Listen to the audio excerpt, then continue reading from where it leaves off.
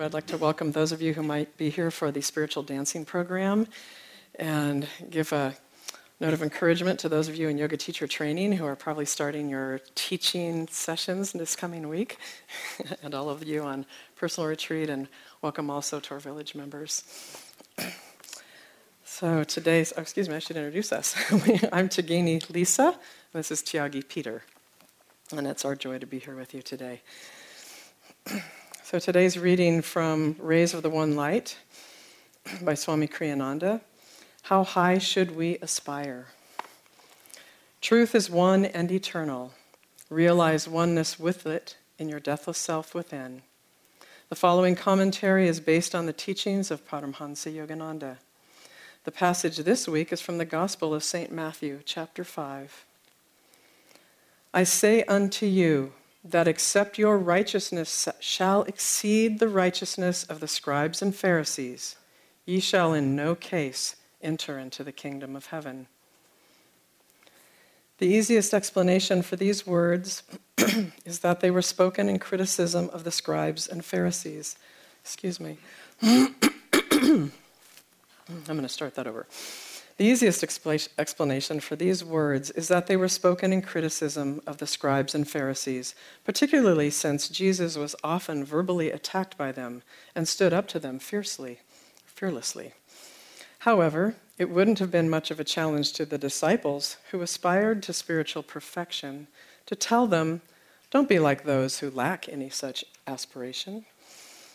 Jesus, in fact, says only a few verses later, be therefore perfect, even as your Father which is in heaven is perfect. What Jesus was referring to here, then, was the self-righteousness of the priests. Don't seek perfection, he was saying to his disciples, in the image you project towards others.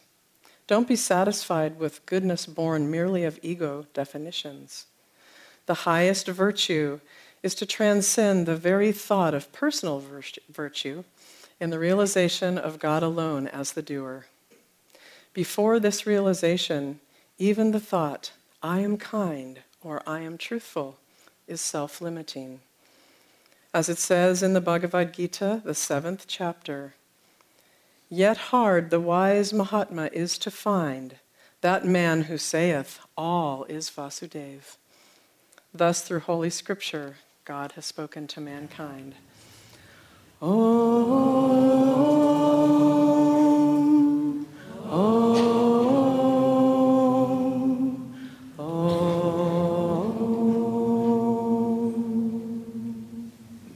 This reading is from Whispers from Eternity.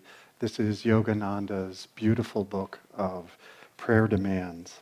This one is on demand not to be enslaved by the ego or by ego-centered passivity. I want to use my will, but guide it ever, Father, toward the golden paradise of all fulfillment, for I would be infinity's smiling child, confident of being imprisoned no longer behind bars of fruitless desires and withered hopes. I would break the shameful cords of lethargy that have presumed to hold me and step fearlessly into freedom. Released, I now blaze my way through forests of every limitation and delusion. Oh, my little vain ego may strut proudly saying, behold my glory, worship me.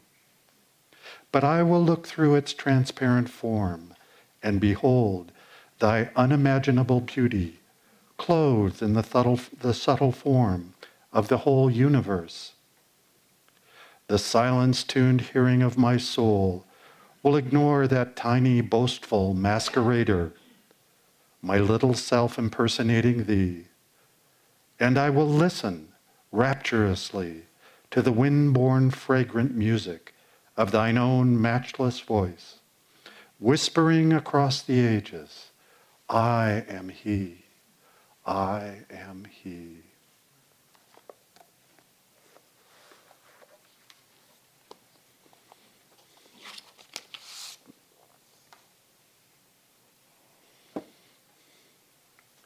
This morning as we were meditating together, I could feel that here together in meditation, celebrating God and the Masters, that their presence is here in the room with us, and that the air itself is crackling and electrified with their presence. And that for all of us, if we concentrate and are receptive, our very atoms begin to hum and resonate with that song of eternity that they're constantly chanting to us, constantly infusing into our consciousness, helping us transform, helping us change. You know, I thought for Sunday service, this is a perfect time for all of us to let go of the things that limit us, our thoughts about the past, issues we have dealing with the future. Many of us have busy lives. This is a time to let go of that and be alone and still in our minds with God. I guarantee all those things will be there in an hour. And this is a time to let God infuse us, to saturate us, and change our consciousness. You know, I was thinking back a number of years that I think this was back way when I was in college, that I met a young woman who was doing some service work. Once a week, she would go help someone with their reading skills. And in talking to her about it, she said, oh yes, this is a big program. It's part of what they call Each One, Teach One. And I helped this one fellow with his reading. He was functionally illiterate. And what I do actually is we spend about half the time just helping him write his checks. That was actually one of his goals, is he wanted to learn how to write a check so that when he went in somewhere for his business, he could actually write the check himself. And I thought, what a wonderful service that must be, and a real help to the people that need it. And again, about 4 years later, I met someone else who was also doing this same program, and they told me quite a bit more about it, told me about the fellow that founded it, a fellow named Mr. Lubbock. I remember that because it sounded like Lubbock, Texas. And she gave me a little pamphlet of it, and I quickly looked through it afterwards, and a couple things that struck me. One was that this fellow, Mr. Lubbock, he had figured out this whole system of how to take a tribe or a culture that had no written language, only had a spoken language. And so all their history was oral, all their business dealings were oral, and they really wanted a written language because their young people were leaving the village and they wanted to be able to preserve their history in written form. And so he would be invited into these small villages by these people who wanted a written language. And he developed a system. I figured he was probably some great linguistic scholar or philologist or just a brilliant man, probably at some big university. And he had figured out a way to take a spoken language and in 1 week transform it into a written language and train people how to speak it and read it. And then he would leave. And I thought, boy, that is a remarkable thing. And I remember in this little brochure, there were some pictures. There was one of some natives in a canoe, and they were all festooned in feathers and, you know, looking like they were taking this kind of elderly man in the middle of the canoe to dinner. And he was actually going to develop the written language. And I thought, God, what a remarkable thing. I wonder what kind of training he'd had to be able to do that.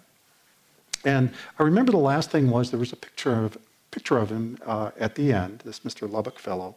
And I remember he had really wonderful eyes. In fact, he had sort of this twinkle in them, like everything was a big inside joke. Like he knew the answer, and he was sort of waiting to tell you what the punchline was.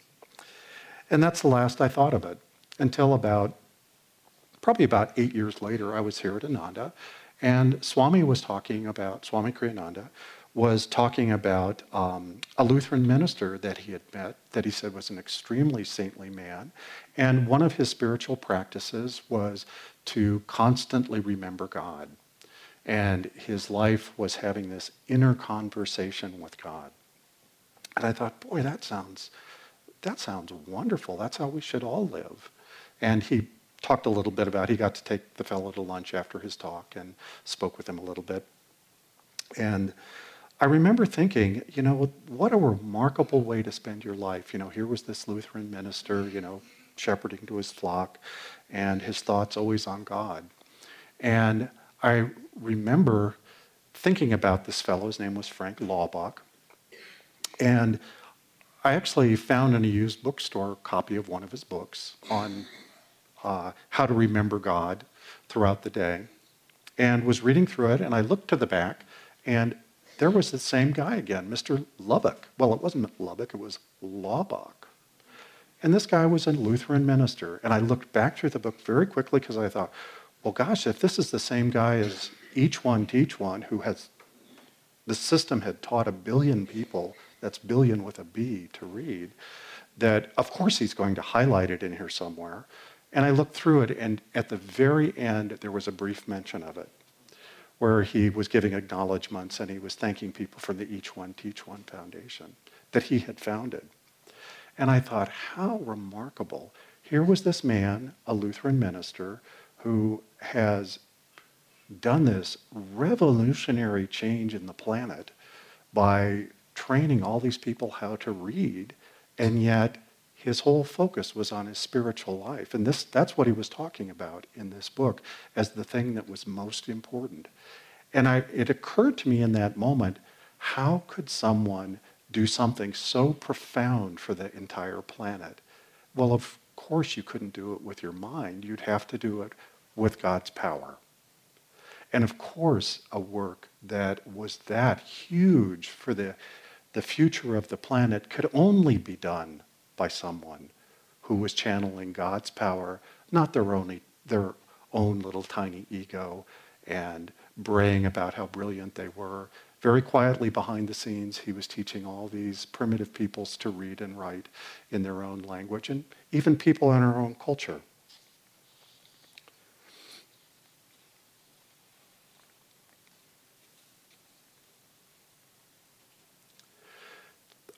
I think for all of us as devotees, we realize early on that part of the process of God realization will be letting go of our ego.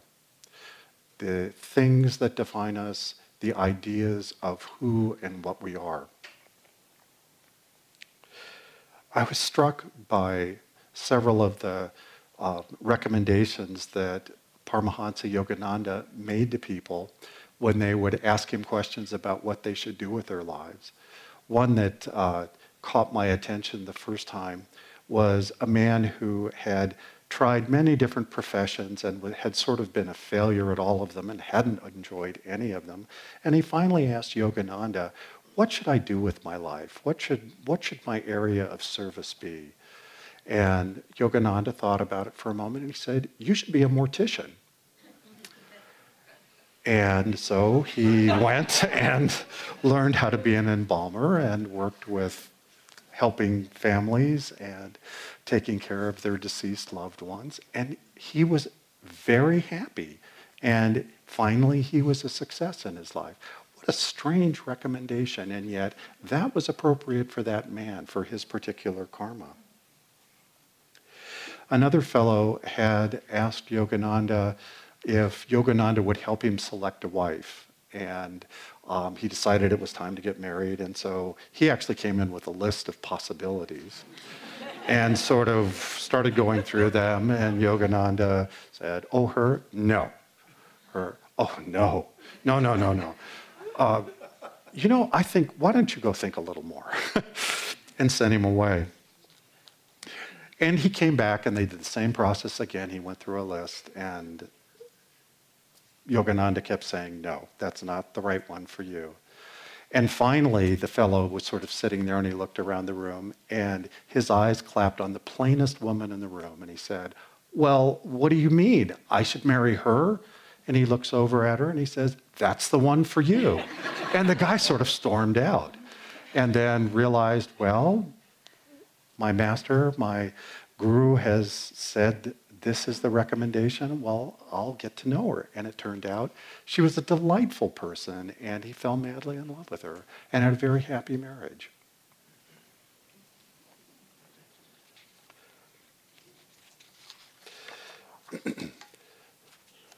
Many years ago, when I had just finished my medical training, I remember I returned to Ananda. I had been here for several years and then took 1 year to do my final year of residency training in medicine. And I'd been back for about a week and really hadn't thought much about what I was going to do for the future. I'd finally gotten to the point where when I stopped moving, I didn't fall asleep. I had spent a year of basically not sleeping, and so it took me about a week of sleep to get caught up. And I just happened to be sitting in a room with Swami at the end of a tea, and people were sort of filing out, and I was still sitting there, and he looked over at me and he said, "Well, Peter, so you're done with your medical training?" And I said, "Yes, I'm done." And he said, "You know, that's good, because you don't need to do medicine." And I thought for a moment, and I said, "Okay, I don't mind. I'm happy to do it. I have the training now." And he said, "Well, let me change that. In fact, I would say you shouldn't do medicine." And I was a little nonplussed. I'd just spent 6 years training in it and figured I'd probably do something in it. At least the community needed health care. And he looked at me again and he said, "No, I mean that. You should not practice medicine." And I said, "Okay." And so I spent about a year and a half where I just worked in the ministry office and did projects that were focused really in the ministry.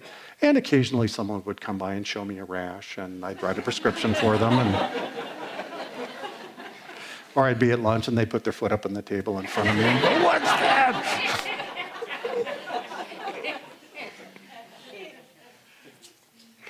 And I actually had some very humorous experiences with this. A friend of mine from medical school called me this was about 6 months later, called me up and said, "Oh, this place I'm working, we're doing physical exams for the Air Force, and all our medical providers just quit, all our physicians just quit.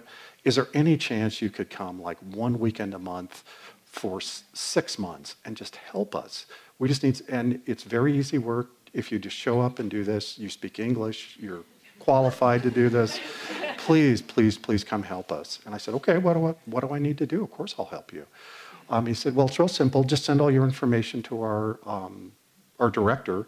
He'll go through everything and he'll give you a call." And so they sent me the paperwork. I mailed it off to them, and lo and behold, a week later, I got a phone call, and it was this fellow on the phone.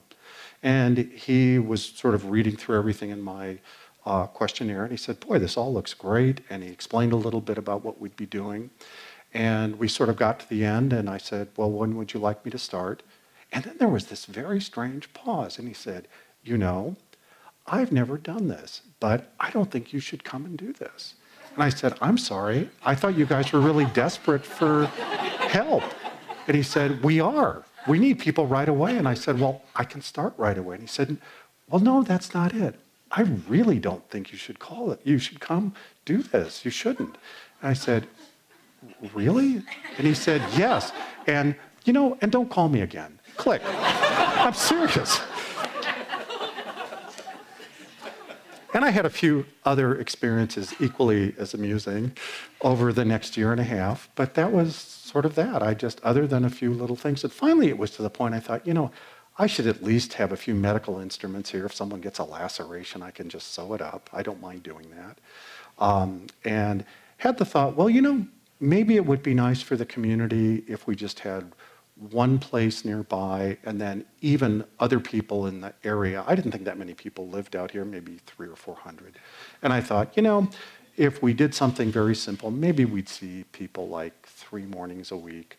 It would be sort of, I could just do it in my extra time, and just a nice service for everyone, nice for our neighbors too. And so we put a few $1,000s into renovating an old storage shed after we moved the backhoe that was in there out. We sort of painted it and made it nice, got a few little things to, you know, tap on people's knees, look in their ears. I think we spent all of about $4,000 or $5,000 to do the whole preparation. And I remember I had a chance to ask Swami. I said, you know, I was going to do this small thing, and I just wanted to check that that was okay. And, you know, I just saw the need for it, and it would actually make more sense for me to do something there rather than having people come in all day at my other job. And he looked at me and he said, "Oh, no, that's a great idea, Peter. A great idea, Peter. You should do that. That's exactly what you should do." And I said, "Excuse me?" "Yes, this is a great thing to do. I think this is probably going to be very successful." And I said, "Oh, I'm glad to hear that." And it's not what I expected. So we opened our first day, and I figured, we hadn't really advertised. We just put a little open sign up in the window. And I was kind of hoping maybe we'd see 1 or 2 people that day. Well, we saw 10 people on our first day. And that was the fewest number of patients I ever saw after that. And it turned out we need to be open every day. In fact, my weekends were busier than the week. And I was getting calls at 2 and 3 in the morning with people with emergencies. And within 6 months, I couldn't do the whole thing by myself anymore. I needed someone else to come in and actually help see patients. We had so many. About this time, Swami came over to visit and kind of see what we'd created. And he came in the door and looked around, and I said, "Swami, I was having this idea. Maybe when I meet with patients, the first thing I should do is pray with them, have us both pray together and kind of get our energies blended so that the highest spiritual outcome can happen. What do you think of that?" And he looked at me and kind of stared at me for just a moment and said, "Get X-ray." I said, "What?" He said, "You should get an X-ray unit." I said, "I don't know how to take X-rays." He said, "You should get an X-ray unit," and left. So we did. We got one.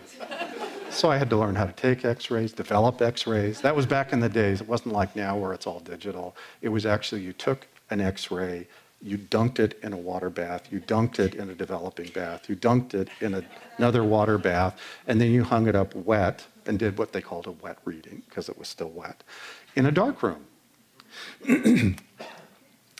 And for a long time, that was a big part of what we offered. We had gradually, as things became more available, we didn't have to do that anymore. But for a good 20 years, we took X-rays regularly. I thought there was a tremendous lesson in all this around understanding how Swami had encouraged me to work with medicine. And I realized fairly soon after we had opened our clinic, and he'd been very encouraging of me to do it, that really what he was talking about when he said, "You shouldn't practice medicine," is he was telling me, in your current state, where you're defined by medicine, you've just spent a year in the medical milieu in a hospital, where all you see yourself as a doctor, you really shouldn't practice medicine. You should be a devotee. But as soon as I'd been a devotee for a while and sort of lost that identification, then it was safe for me to go back and practice medicine. And of course that's what I should do. I had the training, I was happy to serve people, there was a tremendous need for it, but I could do it with the right attitude. One thing that I have heard from other devotees on the path, and I certainly have felt this myself, is what do we do if we don't feel in a certain situation that our ego is strong enough? Or we feel that because of things that have happened in our past that we're not strong enough to be a full-fledged devotee because our egos maybe aren't intact enough or strong enough to let us grow spiritually. And I remember having this conversation with someone who'd actually asked Swami directly about this, where they'd said, I feel like sometimes my ego isn't really intact enough to be a good devotee. How should I deal with that? And the first time they asked that, Swami said, love God. That was his answer. It wasn't go get psychotherapy. It wasn't go write down everything that's wrong with yourself and, figure out how you're going to correct that. He just said, love God. And this person actually wondered, well, maybe he didn't understand my question exactly right. I didn't explain it very well. So several years later, they asked the exact same question again, and he looked at them and he said, love God.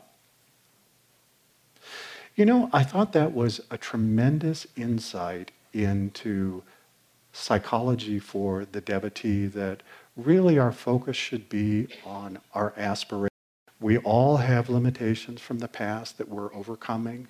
We all have things and habits that have been holding us back.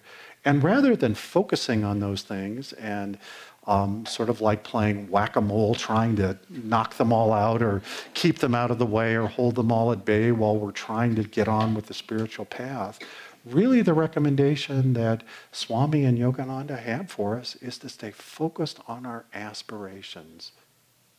Swami said this very clearly once. He said, if you're going to have any definition at all to yourself, define yourself by your aspirations.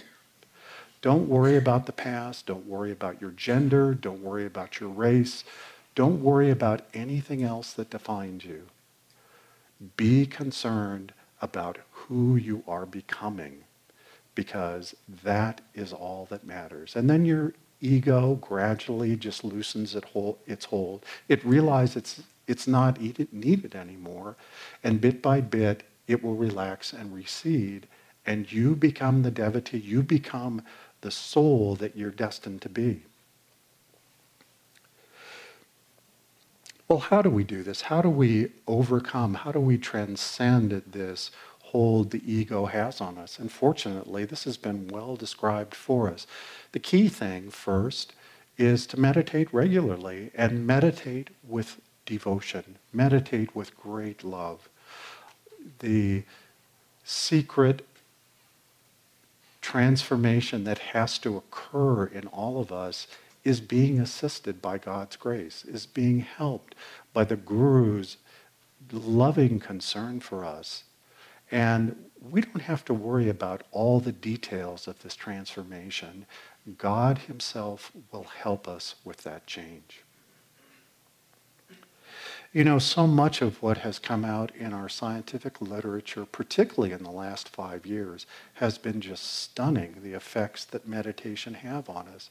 I mean, I just thought it was phenomenal 30 years ago when we began to understand that meditation not only was very helpful, beneficial in terms of changing how our mind sort of functioned and how our thoughts functioned, but it actually began causing not only functional changes in our brain, but caused structural changes, that our brain actually began to change in ways that were helpful in helping us grow spiritually. And that you could actually see on all sorts of testing equipment how much a devotee's brain would be changed if they meditated regularly. Well, in the last 5 years, it's gotten even really much more phenomenal than that in my mind. I remember reading many, many years ago that Yogananda very quietly said once, you know, if you meditate, it will change your DNA. And I'd have to say, I don't see how that's possible. You know, we inherit this genetic code, and about all that we can do to it is, you know, mess it up. You know, if we smoke or we do other unhealthy things, that can damage it, cause mutations. People get cancer, or, you know, their genes express diabetes or other things. And I thought, I'm sure it's very helpful that we meditate. It probably has good effects in some way on our DNA, but it didn't make any sense to me that you could actually quantify that. Well, it turns out it has tremendous effects on our DNA, on the actual nucleus of our cells. And what has been shown is that, in fact, the health of our DNA, the robustness of our DNA, what you could actually call the biological age of our DNA, not just the chronological age. Like I could say right now, I'm 64 years old, okay? But as someone who meditates regularly, and if we pulled out and looked at the DNA material in each one of my cells, it might well show that my meditation practice, this given by the Guru, has actually biologically kept me quite a bit younger. In fact, a number of years ago, I was being interviewed by the Times of India, and they were asking if I had noticed, because I was kind of in this unique position of taking care of a community of regular meditators.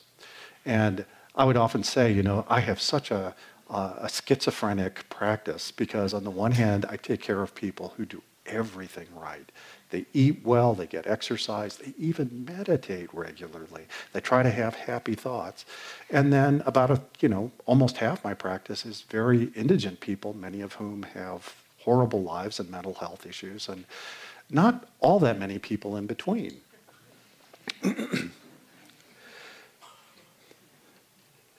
And they asked if I had noticed anything unique about this community of meditators. And the first thing that occurred to me was, I've noticed that people's physical health seems to be about at least 10 years younger than you would expect. Someone comes in and it says they're 55 years old, they look 45 or they look 40.